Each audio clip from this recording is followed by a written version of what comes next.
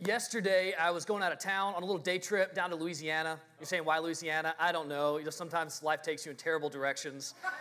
I'm thankful for Louisiana, though, because without them, we'd be last. Mississippi would be last in every bad category. But Louisiana, and sometimes Arkansas helps us out, gives us a little assist. So can we give it up for Louisiana and Arkansas? Thankful for those states. I was heading down to Louisiana. Which direction is Louisiana from here? It depends on where you're going to Louisiana, I guess. Yeah, west would be a right answer and south. I was going south. And so I want to go ahead and turn the GPS on, though, because I don't know exactly where I'm going. Turn the GPS on. And, sometimes, like when you're starting off, you know exactly how to take the first maybe 100 miles of the trip. You don't need the GPS. You ever just tune it out? I hate it when people tell me stuff I already know. And that voice, that woman's voice is so articulate and precise, telling me exactly to do what I'm already going to do. It just is annoying. Maybe I've got anger management issues, but I just kind of want to tune her out. And so I start driving, and she's telling me where to go. Back up from your driveway. I'm like, I got this, lady. Go straight on your road. I'm doing it, lady. And I start driving. I hop on the interstate, and I start going north on I-55. Because I don't need to listen to her, because I know where I'm going. And then I look down, and she's like, turn around, you idiot. And I look down, I'm supposed to do a U-turn. And I think, how did I mess that up? I messed it up because I knew exactly where I was going, and I was going in exactly the wrong direction. You ever done that before? Like some of you are directionally challenged. You do that every time you get in the car. You're trying to go to your neighbor's house next door, and you go the wrong way. That's how some of you are. The reality is some of us are like that in life. When it comes to our relationships, we somehow think that we know what we're supposed to do. We're experts in it because we've lived 15, 20, 25, 30, 50, 70 years maybe. Here today, I was looking around trying to find the oldest person. I don't know if we have a 70-year-old here. We've lived our lives for a while, and we think that we've got it figured out. We know what to do. We don't have to consult other people. So we tune out the wisdom and advice of people around us. Often, we tune out the wisdom and commands of God in our lives, and we end up going the exactly wrong direction in our relationships. Today, we're going to focus on, in week 2 of our series on modern romance, the physical intimacy aspect of relationships. Now, we're actually going to cover another sermon on this in a couple weeks here, but this is going to be particularly for single and dating people here. If you're married, there will be some of this that speaks to you as well, but we're going to speak specifically to single and dating people here, what the Bible has to say to us about physical intimacy in relationships. If you grew up in Sunday school, you grew up in youth group, you kind of know the deal, what the Bible teaches about sex, about physical intimacy in marriage.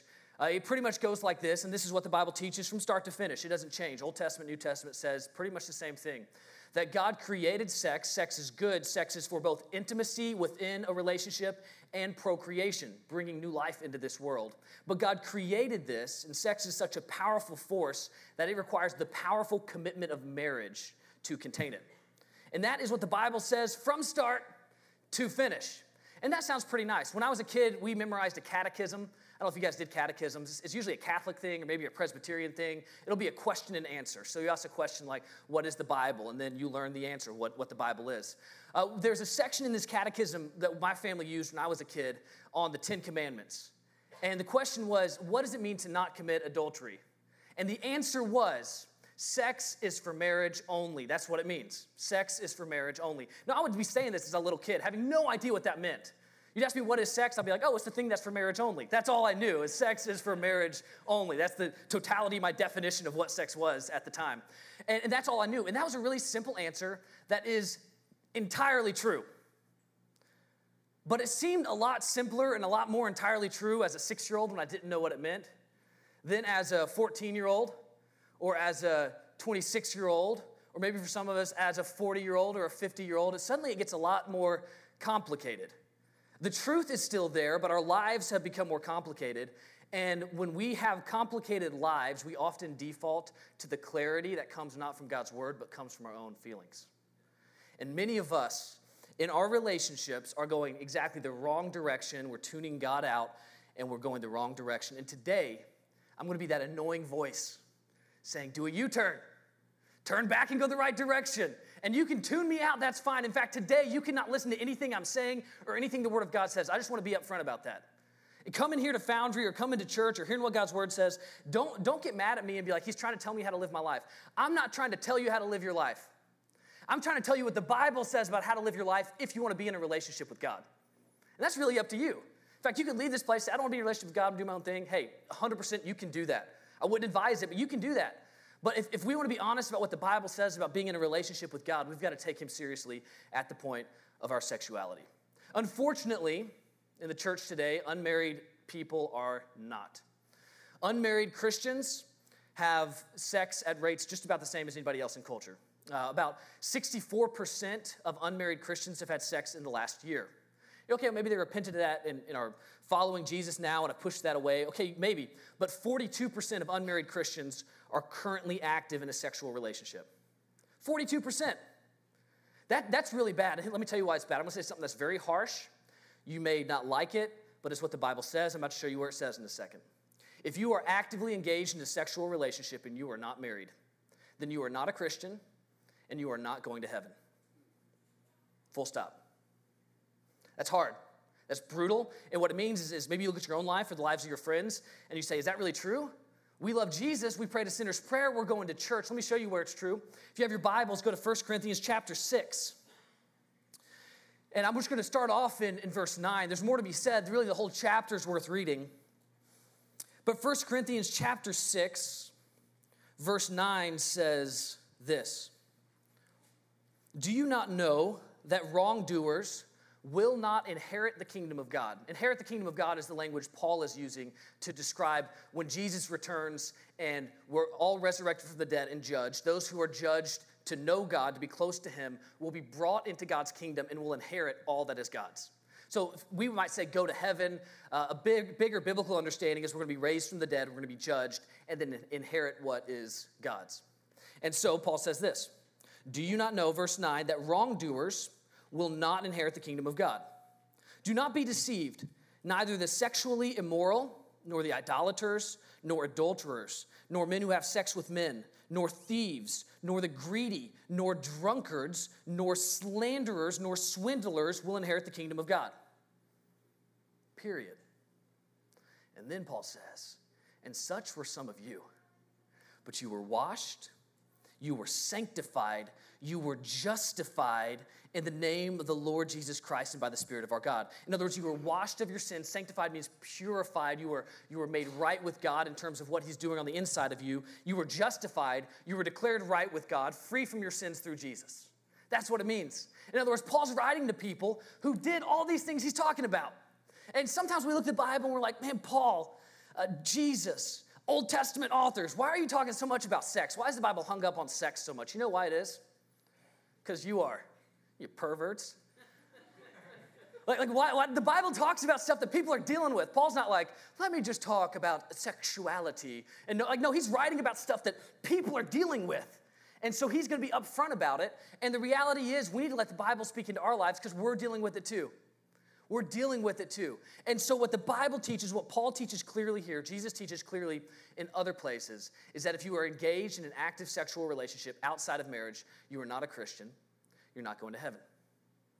Don't get mad at me, okay? This is not, I'm not attacking you. I'm not accusing you. I'm just telling you what the Bible says. So you can leave here and say, hey, Elijah's an idiot. I hate what he said. Fine. But make sure you're not disregarding God's word.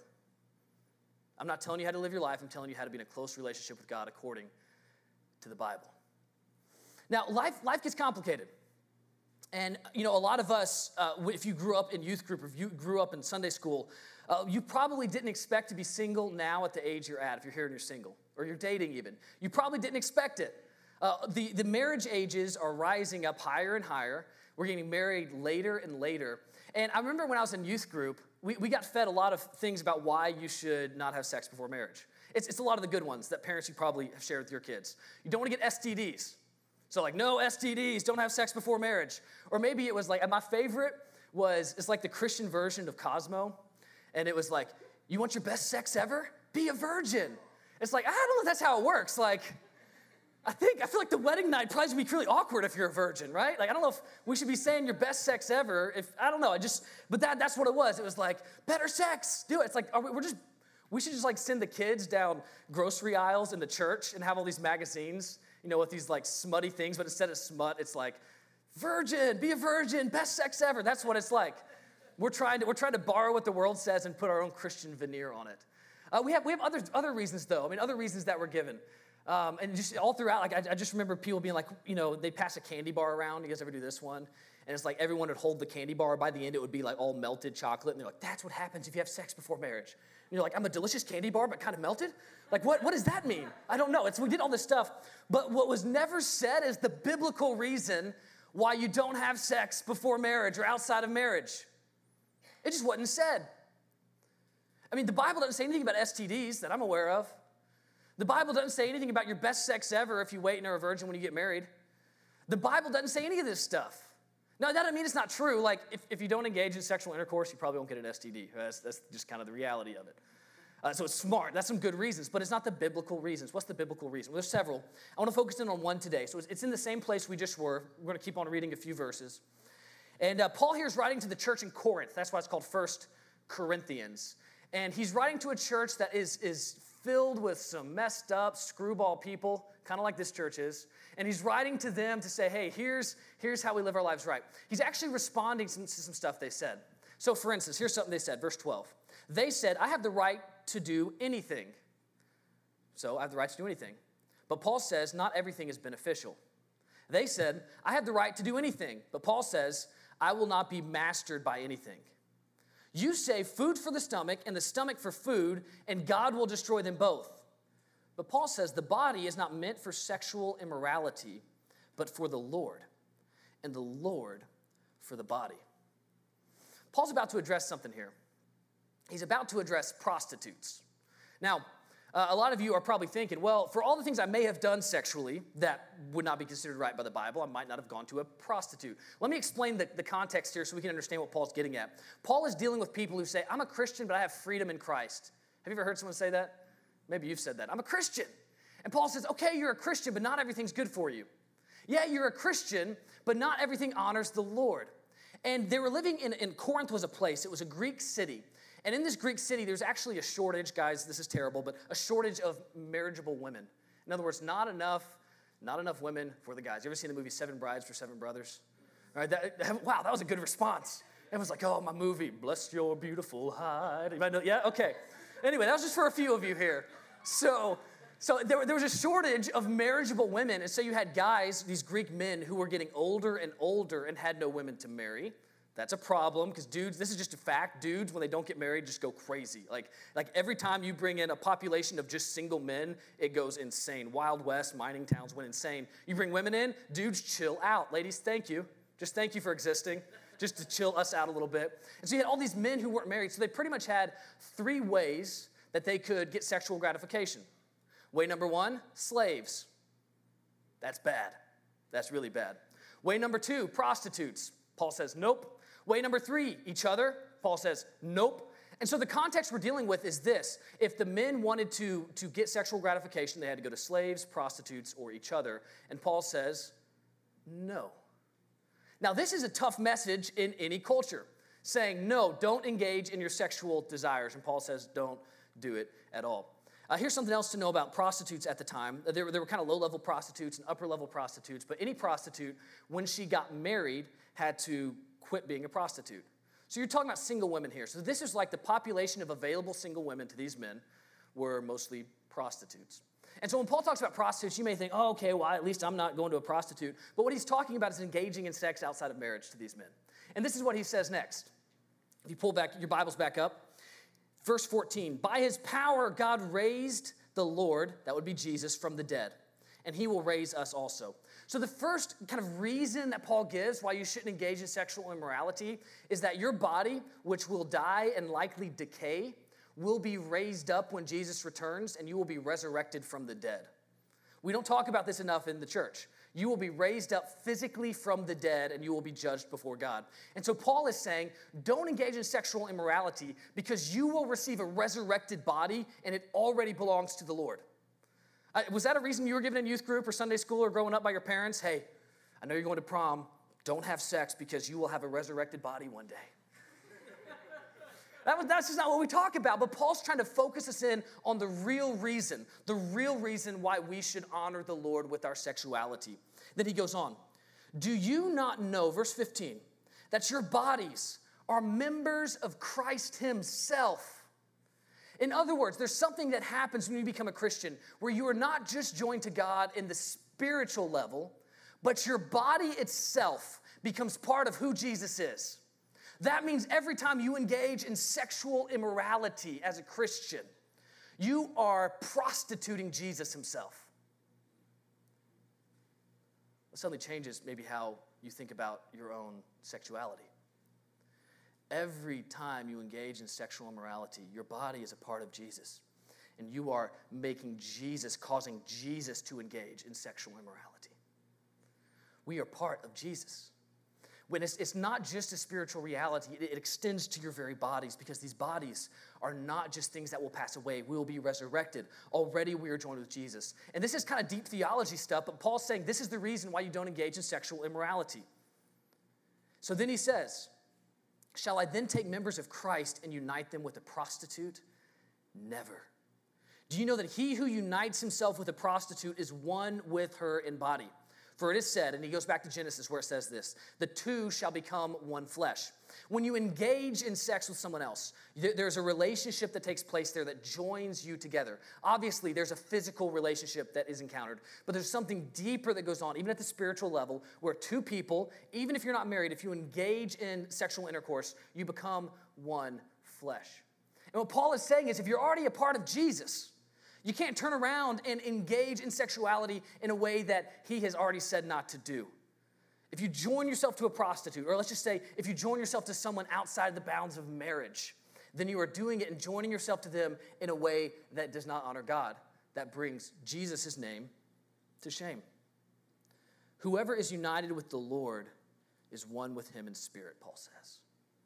Whoever is united with the Lord is one with him in spirit. And so here's the reality he's setting up. You can be joined to Jesus, or you can be joined to someone else outside of marriage sexually. But you can't do both. You cannot be joined to Jesus and actively engaged in a sexual relationship outside of marriage. Again, don't get mad at me. Don't dislike me. You can. Just please don't. Dislike God if you want. Okay, you're welcome to do that, because this is what he has said. This is what God's word tells us. And Paul finishes up talking about it by saying, flee from sexual immorality. All other sins a person commits are outside the body, but whoever sins sexually sins against their own body. Do you not know your bodies are temples of the Holy Spirit? In other words, God himself dwells inside of you. Your body's a temple of the Holy Spirit, who is in you, whom you've received from God. You are not your own. You were bought with a price. Therefore, honor God with your bodies. What Paul's driving at here is your body's not your own. You already belong to the Lord. In fact, you are joined with him. And so don't go to a place for sexual gratification that is outside of what God has already set up. Sex is such a powerful force, and we see it. We see the brokenness it brings in our world. And many of us have experienced the brokenness of our sexually broken world in ways that have come against us. People have done things to us. We've experienced this. And sex is such a powerful force that it requires the powerful commitment of marriage. It requires that. And so you're sitting back maybe, you think, okay, this is heavy stuff. This is big stuff. What does this mean for my life? What does this mean for you? Paul's really clear. You can't be in a relationship with Jesus and be engaged in sexual relationship outside of marriage, period. So what does this mean for my life? I think a lot of the time we forget that this is a spiritual battle. Satan wants to destroy you sexually. He does. He wins if he does that. Because if he destroys you sexually, he'll destroy maybe your current or future relationship, which means he gets to destroy your current or future family. And Satan wants to do that. Why does he want to do that? Because the way that God transforms this world is through healthy people and healthy families who love the Lord and love other people. Satan wants to destroy every bit of that. So keep that in mind. Satan wants to stop it. So how do we honor God sexually, honor God with our bodies? So let me go to the single and dating people right now.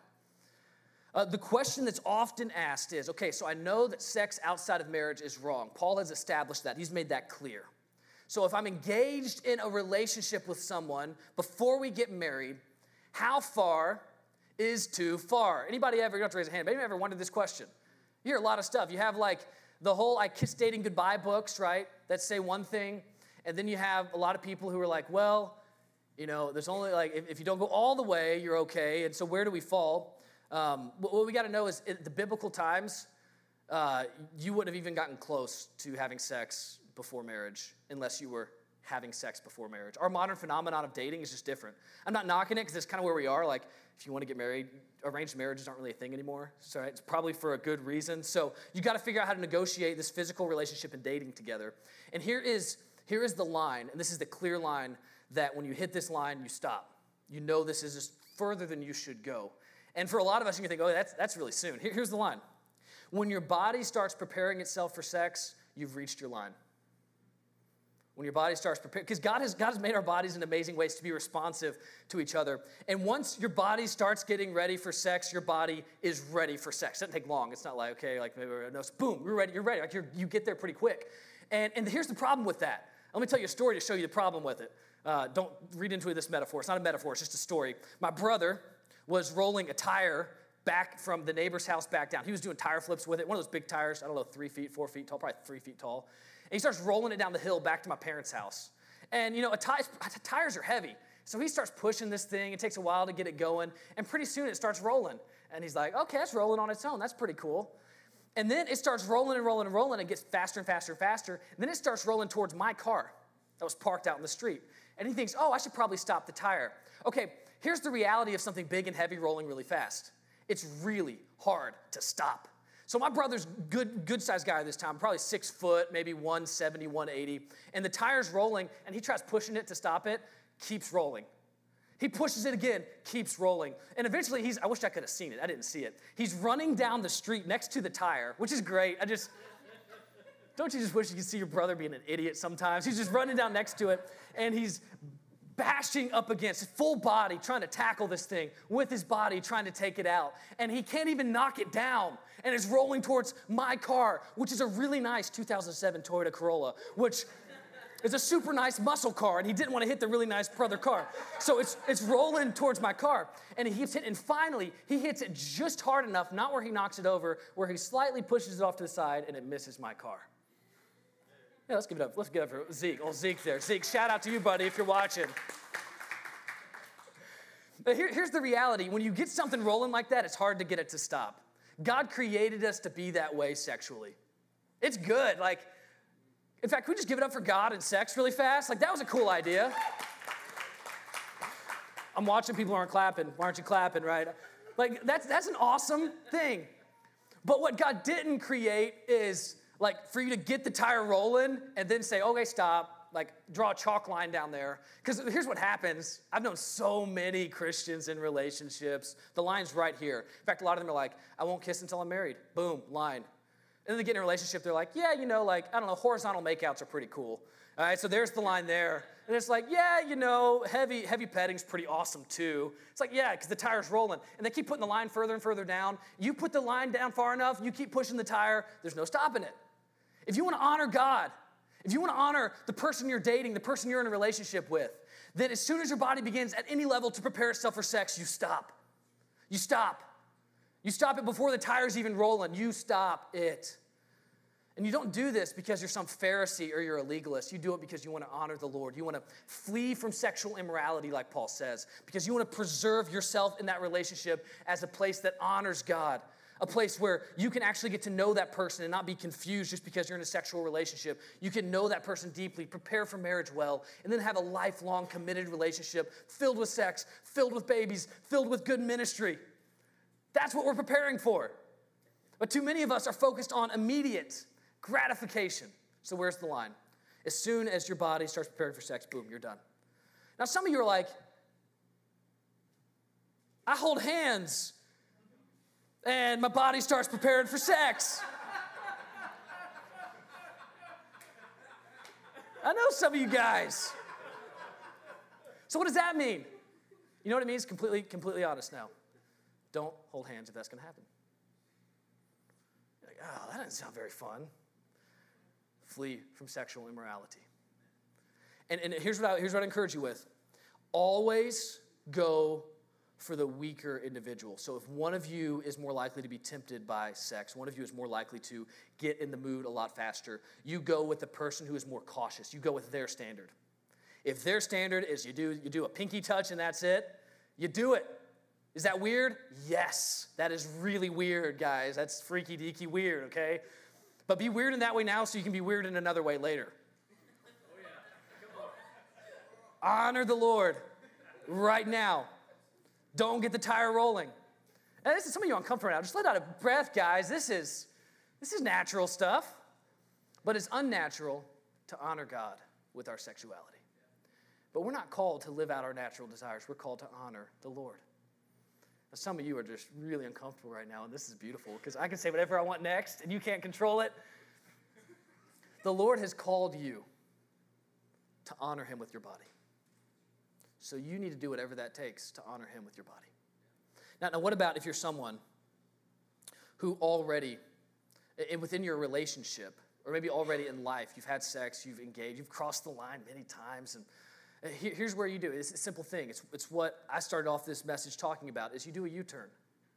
You've already gone too far many times. You do a turn. That's what the word repent in the Old Testament means. It just means to turn. You turn back to what God wants. This is going to be really hard if you're currently in a relationship where you guys have crossed a lot of lines, where you have engaged in sex. This is going to be really hard to turn, but you have to. What you need to do is you need to repent to God and to each other, and you need to confess to people outside of the relationship. The last thing you need to do is hold this in the relationship just between the two of you. You need to find trusted, godly people. The woman needs to go to some godly women in her life, the man to godly men in his life. Confess the lines you've crossed in detail. You don't have to go graphic detail, but be clear about not just, hey, we slipped up. Be honest about what you've done, and then put up clear boundaries. And the clear boundary should be, when your body starts preparing for sex, we cannot go any further. If that means we can't hold hands, we're not going to hold hands. If it means we can't kiss, then we're not going to kiss. If it means we can't hug for longer than 15, 20 seconds, boom, we're not going to do it. Because we honor the Lord with our bodies. If you've already crossed those lines, here's what's going to happen. If you pull back and set boundaries, one of two good things will happen. You're either going to break up really fast because you realize that relationship was built on sex and not on anything else. Or you're going to get married really fast, because you've already crossed enough lines that let's make this official and go all the way. One of those two things will happen. And can I tell you what? Both those things are good. You don't want to be in a relationship with someone that's built on simply a physical relationship. That lasts about, I think, 2 weeks past the time you get married, to where that could be the foundation for it. And then you're off to the races. You got real life to deal with. And so you don't want to be blinded by that. But also, if you know you're going to get married, you got wise counsel saying marry this person, you've crossed some lines, you pulled back, and get married. Get married fast. In fact, you can get a marriage license in a week or two here. Anytime I can be up here, give me 30 minutes heads up. We do some premarital counseling ahead of time. We can get you married right here, really fast. And we'll do it. In fact, we've done it before here. I haven't asked permission to tell this story, but we did a marriage ahead of time, ahead of when the scheduled date was, right here with 2 witnesses and me, to where it could get moving and get going. So we will do that. But here's the reality. We must honor God with our bodies. Sexual immorality is not okay. A sexual relationship outside of marriage means you are not in a relationship with Jesus anymore, and you will not spend eternity with him. That's hard. That's what the Bible says. So where do we go from here? We make sure if we're single, we are guarding ourselves. We're fleeing sexual immorality. We make sure if we're dating, we are guarding ourselves and the person we're in a relationship with, our boyfriend or girlfriend, and we're helping them honor God with their bodies as we're doing the same. If you are married, you guard your sexual relationship in your marriage. You guard it. We're going to talk more in a couple weeks about how to do that well, how to engage in that well. But you guard that relationship. You don't let anything come between you, and you honor God with your bodies. Because sex is too powerful a force, and it requires the powerful commitment of marriage to express it in. Honor God with your bodies.